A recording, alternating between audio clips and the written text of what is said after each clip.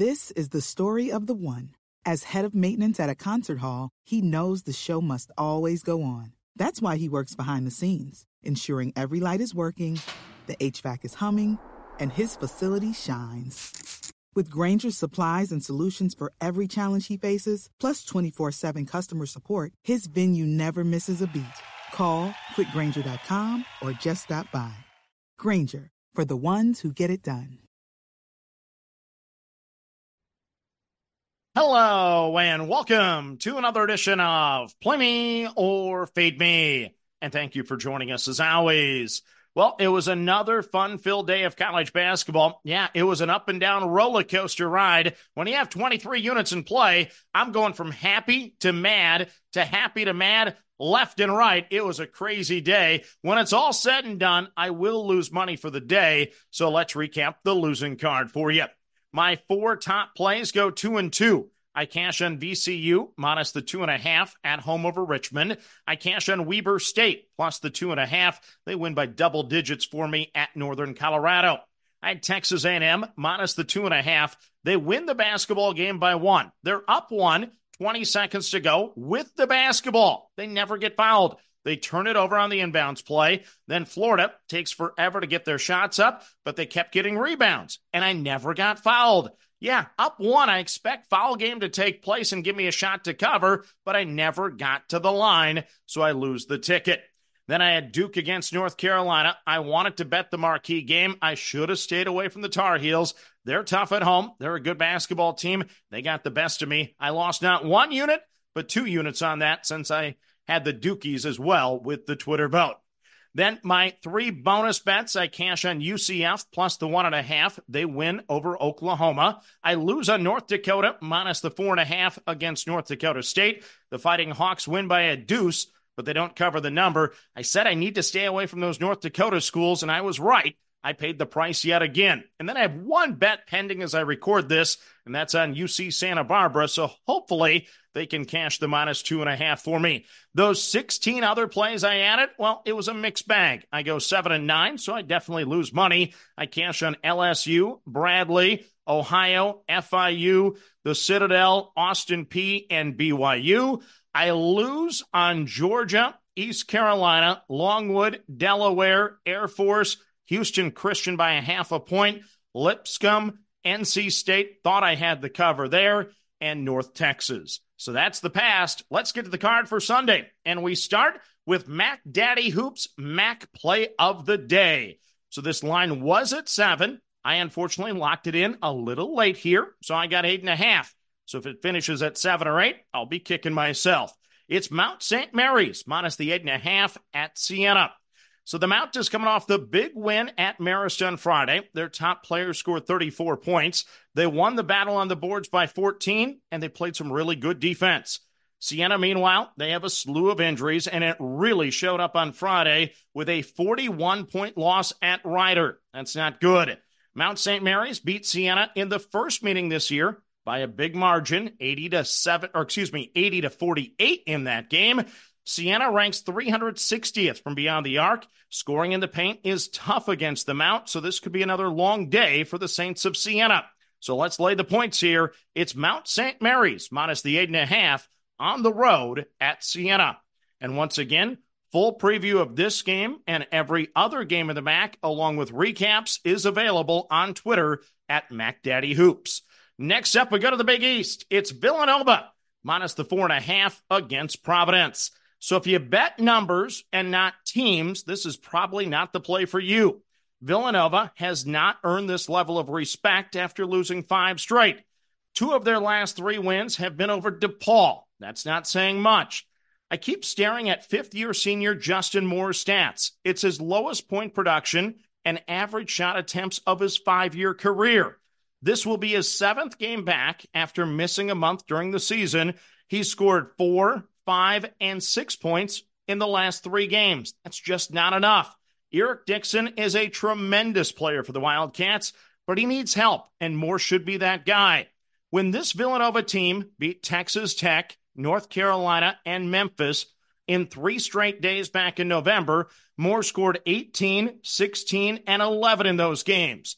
Kyle Neptune needs that player to be back again in the worst way possible because Villanova needs this one. Meanwhile, on the other side, head coach Kim English had the Friars rolling and exceeding expectations prior to losing Mr. Hopkins to injury. Since then, Providence is 3-5 with wins over DePaul, Georgetown, and Seton Hall. The Pirate win was a good one on the road, but the other two, DePaul and Georgetown, not so good. They played St. John's tough, losing by only 2. They kept it within 9 against UConn and Creighton, but they lack offense. 9th best in the Big East on offense, 2nd best on defense. I believe Villanova is good enough to win 8 of their final 10 games this year. I'm not going to give up on these Cats. I'm going to lay the 4.5 and hope tonight will be the starting point of a big rebound. Give me Villanova minus the 4.5 at home over Providence. Next up on the card, we head to the American Conference, and this number moved on me as well. I had UAB plus the 8.5. I end up playing it, UAB plus the 7.5 at SMU. So it's the first meeting since 2013. UAB has won the last 7 meetings between the two schools. The computer numbers actually have this one at 11, and I'm just not seeing it. And it appears others agree with me if it dropped from 8.5 to 7.5.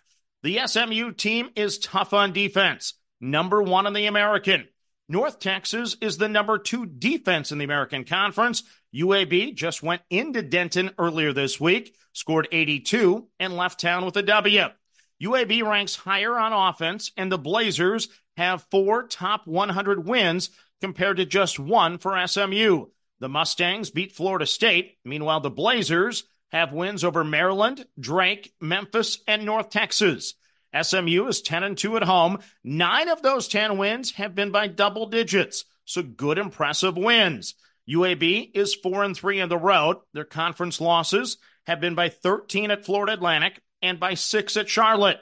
We need some nickel and dimers to be called in this game. I want a quick whistle since UAB ranks 10th in the nation in free throws made per game, shooting 75% at the line. I think 7.5 is still too much. I expect the Blazers to be in this one until the end, so give me UAB plus the 7.5 on the road at SMU. Next up on the card, we go to the Horizon League. It's Purdue-Fort Wayne plus the 4.5 against Youngstown State. So after the New Year's Eve win, the Mastodons of Purdue-Fort Wayne were the talk of the Horizon. They were 13-2 overall, 4-0 in league play. Since then, they've lost 6 of 7 basketball games, including one of the worst losses you can have to IUPUI. Only thing worse than that would be losing to Detroit, I think. Top 6 in the rotation have played every game for Purdue-Fort Wayne. They're still playing good defense, 3rd best in the league. In the first meeting, Youngstown blitzed them, got up 25, had 16 offensive boards, hit 11 three-pointers, and made 26 of 30 at the line, winning the basketball game by 8 when it was all said and done. The Penguins are playing very good basketball right now. 4 straight wins. They're 9-3 in the Horizon. They have the 2nd best offense and the top defense in the league. They've won 3 straight on the road, including the big win at Wright State on Thursday. Maybe a little letdown spot here. Maybe I'm seeing things after a tough stretch, but the Mastodons win at Northern Kentucky, and then the 3-point loss last out to Milwaukee. I think they're starting to find their form again, so I'm going to grab the 4.5 here. I think we got a live dog with Purdue-Fort Wayne plus the 4.5 at home over Youngstown State. Then it's back again. It's time for the coin flip in the NBA. Nothing in the NHL, of course, but in the NBA, I selected the Memphis Grizzlies and the Boston Celtics. Total of 221.5. Tails it is. I'm on the under 221.5 between the Grizzlies and the Celtics. So let's recap my card for a Sunday. MAAC Daddy Hoops play of the game, or play of the day in the MAAC is Mount St. Mary's, minus the 8.5 at Siena. In the Big East, I'm on Villanova, minus the 4.5 against Providence. In the American, I'm on UAB, plus the 7.5 at SMU. In the Horizon, I'm on Purdue-Fort Wayne, plus the 4.5 against Youngstown State. And in the NBA, I'm on the Grizzlies and the Celtics, under the 221.5.